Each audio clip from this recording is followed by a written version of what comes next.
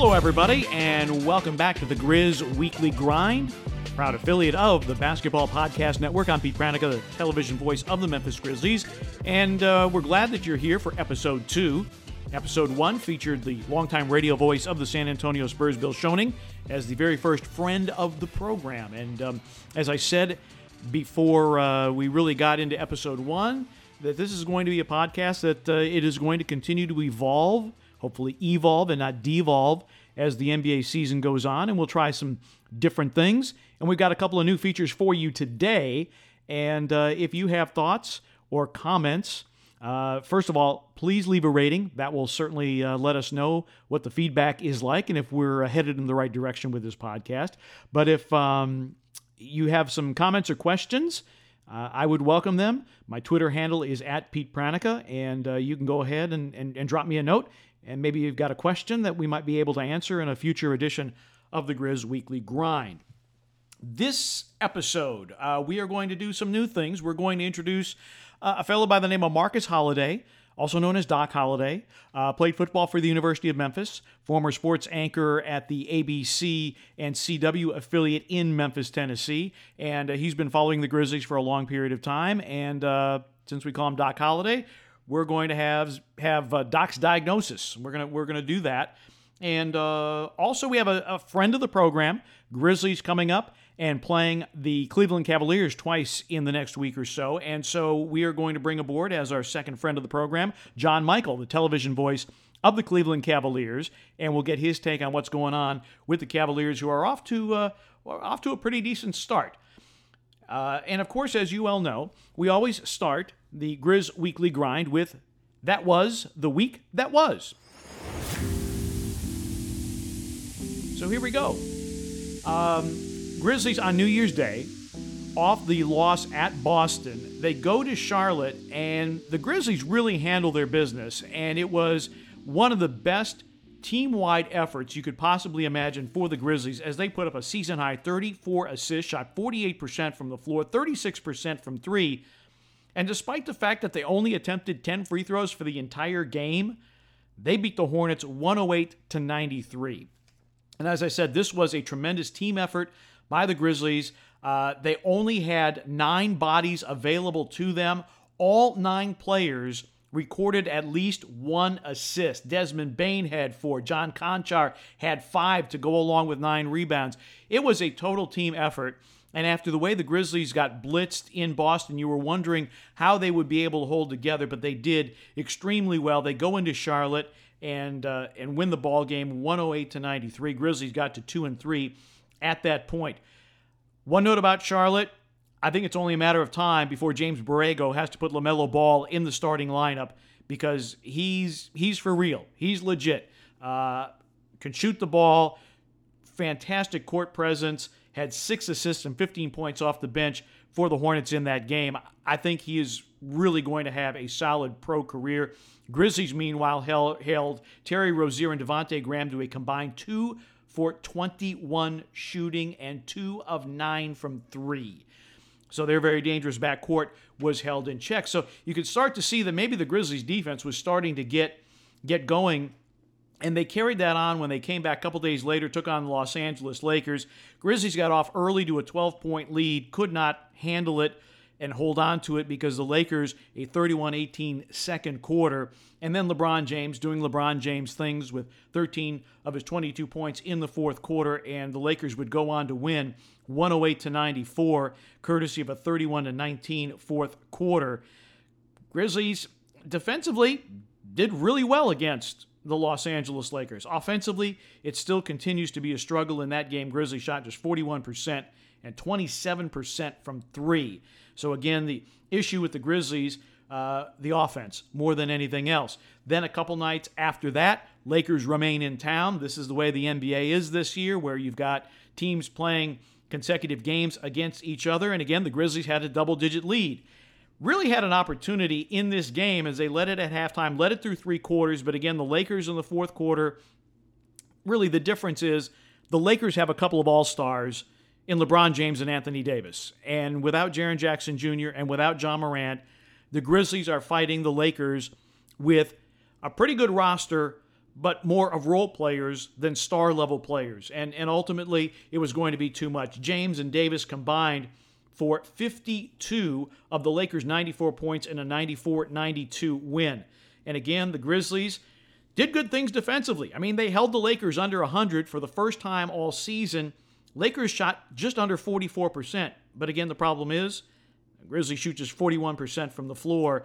This was a game where the Grizzlies bench was fantastic in the first quarter. Starters got nothing going in the first quarter. Got around in the second quarter. They started to play better. Grizzlies nearly erased a 9-point deficit and made it very, very interesting at the end. So the Grizzlies, over the last 3 games, 1 win, 2 losses. So that was the week that was. And with that, we turn now to Petey's points. Basically 1 point in today's show. I don't think we need to go any further with this. And part of it plays off what I said earlier, that the Grizzlies don't have their star-level players, okay? No Jaren Jackson Jr., no Ja Morant. Those are guys with star power. Justice Winslow may have some star power with the Grizzlies. We just haven't seen it yet. So what ends up happening is the Grizzlies are playing with guys like Kyle Anderson, good basketball player, but more a role player than you're not going to find him in an all-star game. But the Grizzlies are playing together, and that was a question that was asked of Gorgui Dieng after the loss in Boston. Okay, how is this group going to handle this? Because they got blitzed on the road, and you're without Ja Morant, and you're without Jaren Jackson Jr. And Gorgui said, look, we're going to hang together. And Kyle Anderson had been saying the same thing. You never have to worry about this team and their cohesion. They are going to stick together, even though the odds may not be in their favor. I mean, you play consecutive games against the Lakers, and you don't have your 2 best players on the roster available to you, and you're able to go toe-to-toe more or less with the Lakers and put up a tremendous defensive effort. Where the Grizzlies are lacking, obviously, what Jaren and Ja can give you, which is some offense. And without Ja Morant and Jaren Jackson Jr., it is going to continue to be a struggle. But now, having said that, this is a team that from day one, when Taylor Jenkins took over, said we are going to compete at a very, very high level. This team has competed at a high level. They haven't always been able to match the talent level of the team on the other side of the floor, but from a competitive standpoint, in terms of spirit, in terms of determination, in terms of, yes, grit and grind, the Grizzlies have been there, and they will continue to be there as they go into the next week, where they wrap up this homestand as they take on the Cleveland Cavaliers and the Brooklyn Nets, who, by the way, will be without Kevin Durant because of the COVID protocols. So we got Petey's points down, and that was the week that was. And so I'd said we were going to talk to Doc Holliday and get his thoughts about what's going on with the Grizzlies so far in Doc's diagnosis. But we've got one more little segment that we're going to add in here. It's going to be an occasional segment, and it's going to be NBA story time. Now, what is NBA story time, you ask? Well, I'm going to answer it for you. I've been in the NBA 28 seasons, and you do get a group of stories. You just do. It's just kind of part of the business. And since Marc Gasol finally made his return to FedEx Forum in another uniform, I think it's a good time to tell one of the stories that I have about Marc Gasol, and one that I find to be pretty unique, pretty telling about not only Marc Gasol, but really more about his family and his mother in particular, and just the way that they integrated, and by they I mean the Gasol family integrated themselves into Memphis. Because for those of you who aren't familiar, Pau Gasol gets drafted by Atlanta, but gets traded to Memphis for their inaugural season at the Pyramid. Marc Gasol goes to Lausanne Collegiate High School in Memphis. Mrs. Gasol is a physician. Augusti, the boy's father, is a medical administrator. He goes to work for St. Jude Children's Research Hospital. So the whole family moves to Memphis to be around Pau. And they have been just a huge part of the community ever since, 2001. So Mark's rookie year, Grizzlies don't make the playoffs. And the last night of the regular season is always, it's heartbreaking in a way if you're not going on to the playoffs.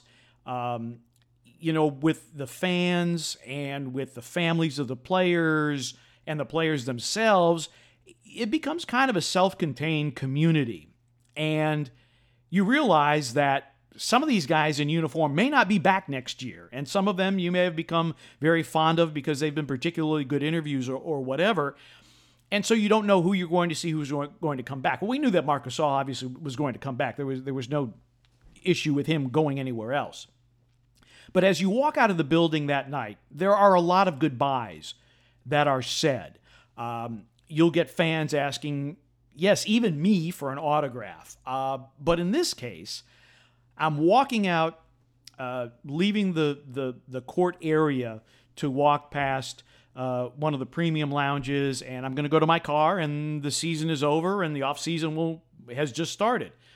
And I'm about to walk through the vomitory into the backstage area, and this tall woman comes up to me, whom I have never met, and asks if she can take my picture. Okay, it happens from time to time. There are season ticket holders or fans that want my picture. I don't know why, but they do. And I always oblige because I'm flattered that anybody would want my picture or my autograph. Like I said, I don't understand why, but it's okay. And so, I stand there and I smile nicely, and the woman takes my picture and thanks me for it. And I'd never met her before. And she says, "Allow me to introduce myself. I am Dr. Gasol. I am Marc's mother. And I am putting together a scrapbook of Marc's rookie year here in Memphis. And I wanted to make sure, since you called his games on television, that I had a picture of you to put in that scrapbook." So I don't know where that scrapbook is. I don't know if it's anywhere near Marc's championship ring, but in any event, Dr. Gasol took that picture, put it in a scrapbook that she made for Marc, and I just think that's the sweetest thing in the world that they would do that. Typically you don't think of NBA players as having scrapbooks, or that their parents would be putting together these books of memories or whatever. But I just thought that was extremely sweet of her to do that, and that's the first installment of NBA Story Time. And so from one new segment, we segue into another, and it's going to be every once in a while. Look, I have to do everything here, all right? I'm my own engineer, I'm my own producer, I'm my own booker for guests. And so every once in a while, we like to get some new faces on here. And as I said, once we made the announcement on this podcast, or that this podcast would exist, Doc Holliday reached out to me and said, "Hey, if you ever need a guest, I'm happy to talk about the Grizzlies." And Doc and I actually had worked two of the Liberty Bowl high school all-star games together, because Doc played football for the University of Memphis and a local sports anchor. And so he's maintained interest, obviously, in Memphis area sports, and he is highly entertaining. And so when Doc said, "Hey, I'd love to be on the podcast," hey, we love volunteers here at the Grizz Weekly Grind. And so when Doc volunteered, I said, "Well, I think I can take you up on that." And so we're going to call this, and like I said, it will be a periodic segment. We're going to call it Doc's Diagnosis. Here's Doc Holliday. All right, Doc, I know that you've been watching this group really, really closely. What have you seen so far? Well, it's more like what I haven't seen. It's like, no Jaren and no Josh, so what really can you expect, man? But not having your best two players, the two superstars out there, still having a team that goes out there and plays hard. And that's one thing about these Memphis Grizzlies, especially since Taylor Jenkins been the head coach. Not having guys really don't mean anything as far as effort and heart-wise, because they do play with effort and heart. And the thing that I see is that the Memphis Grizzlies are still the Memphis Grizzlies. They still have that grit and grind attitude, man. They don't quit. They don't back down. They don't punk down to anybody, even though they don't have their two best players. So that's what I've seen, and that's what I'm happy about seeing from my hometown NBA team, Pete. Well, Doc, you're absolutely right. I think people presume that grit and grind means that you're in the mud and you're playing really, really slow, but grit and grind is how hard you play. I'm particularly curious as to your take about Desmond Bane four-year guy out of TCU. And I think he's shown pretty well as a rookie. What are you seeing from your chair?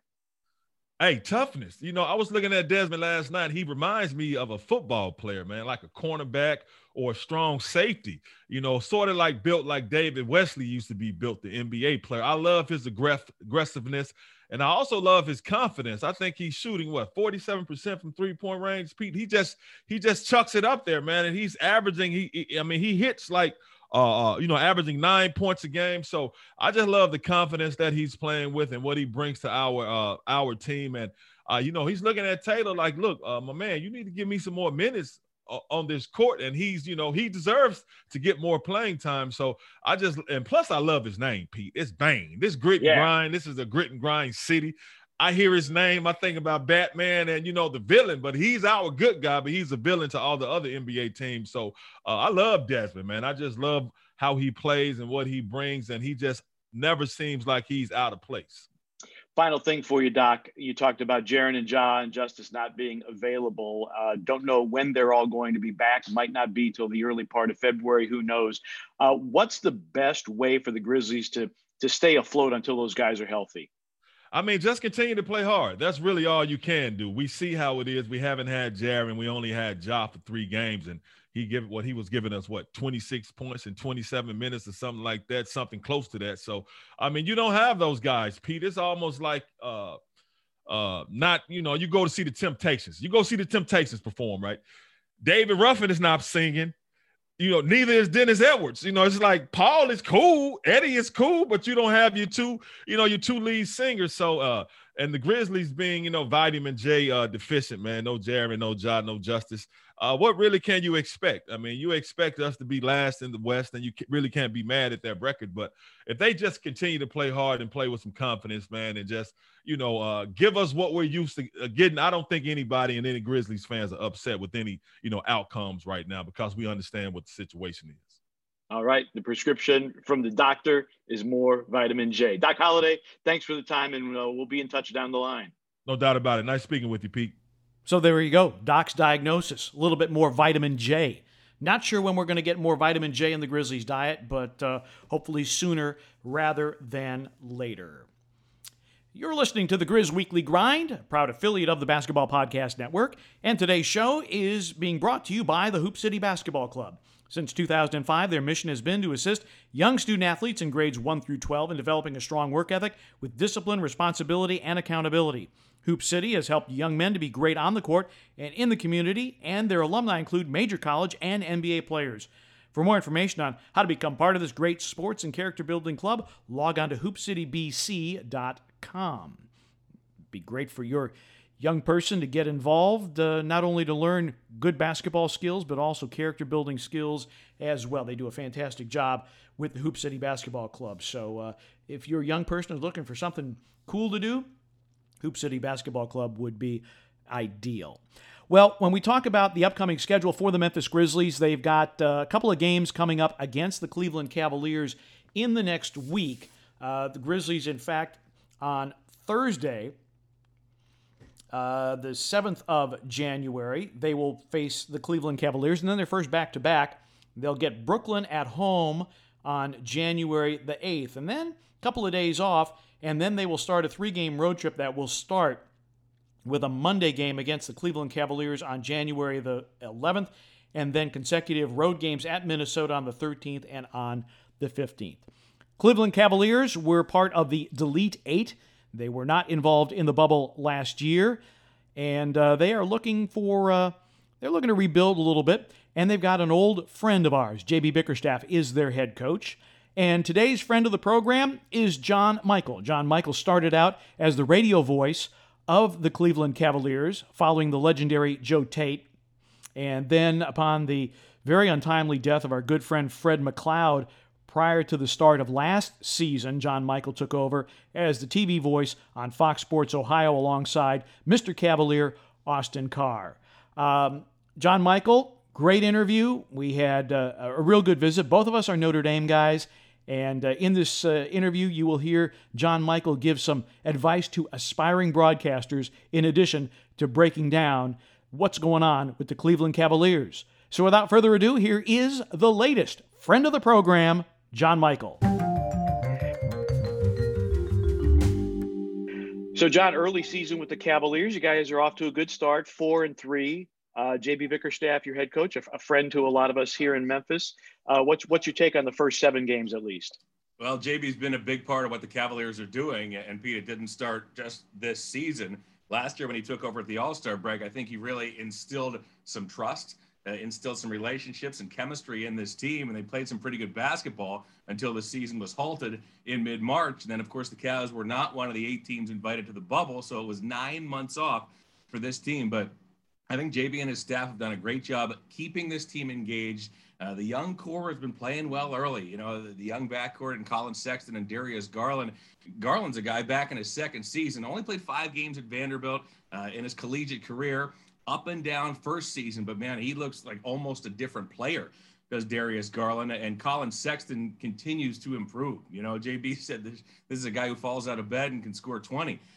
So that's nice to see. The Cavs are happy with Isaac Okoro, who they selected 5th overall out of Auburn. Unfortunately, he got hurt in the second game of the season, but in the preseason, in those first 2 games, exactly what the doctor ordered for a team that was defensively challenged over the last couple of seasons. Those numbers are much, much better for the Cavs. And again, I think it's part of the identity that JB Bickerstaff is trying to instill. You know, he said we can control 2 things. We want to be the most competitive team every night and the most unselfish team every night. And for the most part, that's precisely what the Cavaliers have been in this early part of the season. How has Andre Drummond integrated himself as the OG, the old guy? It's a really good question, you know, and it's a completely different dynamic than what the Cavs were dealing with, what the Cavs had roster-wise a mere season ago. You know, you look at just a year ago, Cavaliers in terms of size had Kevin Love, Tristan Thompson, and Ante Zizic, who rarely played, right? So now Tristan has gone to Boston. The Cavs still have Kevin Love, but you start 6'11" Andre Drummond. You come back with JaVale McGee, a 7-footer. And then, oh, by the way, Thon Maker's there if you need him as well, another 7-footer. So it has changed entirely. You know, the Cavs, a team that used to be among the lowest in the league in blocks, among the lowest in the league in steals, that has reversed itself early, and in big part because of Andre Drummond. He's been top 5 in both blocks and in steals, does a lot on that defensive end. You know about his offense, you know how big and strong he is in that paint, but defensively, he talks guys out of a lot of shots, and he's been big for the Cavs in that middle, exercised his player options. So this is a big year, I think, for both Andre and the Cavs to learn each other, to see if this works, and to see if this is a long-term situation for Andre Drummond. But he's been nice to have in the middle. Again, it's a stark contrast to what the Cavs were dealing with over the last couple of seasons. We're visiting with John Michael, the television voice of the Cleveland Cavaliers. And, John, you brought up Kevin Love. Everybody in Memphis remembers what almost happened at your building last year. What was the reaction in Cleveland when Ja tried to jump Kevin Love and dunk? Well, I mean, it was unbelievable. I mean, it shocked us. I was speechless when it happened. I mean, it was an unbelievable play. And, you know, Ja Morant has been so special so early in his career. You know, I mean, I'm not speaking for you, but he seems to be from the outside just what that team needed, you know, in terms of not just his playmaking ability, but his spirit and what he brings each and every night to the game. And that was nearly the dunk of the century. I mean, that was Vince Carter, Frederick Weiss type stuff. It was unreal. Almost happened, but you know, you look at what Morant brings, and I think you can look at those 10 seconds of the aggressiveness and the spirit and the willingness to take a chance, even like that. And it speaks a lot about the young man. I think he's going to do special things there in Memphis. How difficult was it to be off from March, basically now till December, not only for you, but for the team and JB getting guys back together after that long a hiatus? Well, the team said, you know, this is difficult for us because, you know, the poster team for me, Pete, is Phoenix, right? I mean, look what Phoenix did. They go into the bubble, they go 8-0, right? And then they come out this season and they're feeling entirely different about themselves than they did going into the bubble, you know, and the front office said that hurt us, particularly when you're at this phase of the organizational cycle, when you have young guys and you're trying to get better and you're trying to form those bonds and play better basketball to get you back in the standings where you want to be. Now, that said, the Cavs understand. I mean, safety first, the fewer people, the fewer teams, you know, no qualms with what the NBA did. However, 9 months is 9 months, so it was difficult for this team to try to ramp it back up. Remember, too, I mean, the draft occurred in mid-November, a draft that previously, the latest that ever took place was at the end of June. So these kids that are drafted are instantly right into camp, right into the lineup. So it's a lot of, the process ramping up to get where you need to be at the start of the season was fouled up. It was difficult to be able to do that. So that's what the team went through. As far as, we were concerned, we saw you and all of our colleagues down there in the bubble. And at first I thought I'd be okay with it. And then the podcast I watched, I was so salty. I said, well, look at all our friends are having a ball. They're calling these games. They got at least 8 more, maybe a playoff series or 2. We laugh about it, but yeah, it was hard. I mean, it was difficult seeing other teams continue, and we're, of course, itching to call games for this organization, but it's all good. I mean, what the NBA pulled off is nothing short of spectacular. I mean, no positive test. The way they went about doing it, it was a fantastic idea. They pulled it off amazingly, and credit belongs entirely to the NBA and what they were able to do in terms of finishing that season. So, John, that was the negative part of being the voice of the Cavaliers. But you covered championship teams and having LeBron James. For those of us who have not been blessed with broadcasting for a championship team, what is that like to have a LeBron James, to win a championship, and to have that, what must be incredible euphoria? Well, that's what you get into the business to do, right, Pete? And I mean, very few people not only get to call a finals, but get to go to a game 7 in the finals and have your team win that game with a big shot in the final minute. Kyrie Irving with 53 seconds left back in 2016 to take out the Warriors. It's a special moment. And you talk about LeBron. There's a player where you'd find yourself, say, playing a game in Orlando in December, right in the middle of the season. And here's a guy doing spectacular things, making the spectacular look routine on a nightly basis. And it was usually at commercial breaks, where I would sit back and, this guy's a triple-double in the middle of the third quarter, and he's dragging everybody else along with him. And it was to see a player of that caliber be the hardest worker out there on the floor each and every day, and in practice each and every day, makes you understand why he's a champion, makes you understand why, at times he carried the Cavs on his back to 4 straight finals, why he went to 8 straight finals, did LeBron. But, I mean, special moment, Pete. You ride in that parade the next day with 1.2 million of our closest friends on top of a float in a car, and that's special stuff. You had a most interesting journey to get to where you are.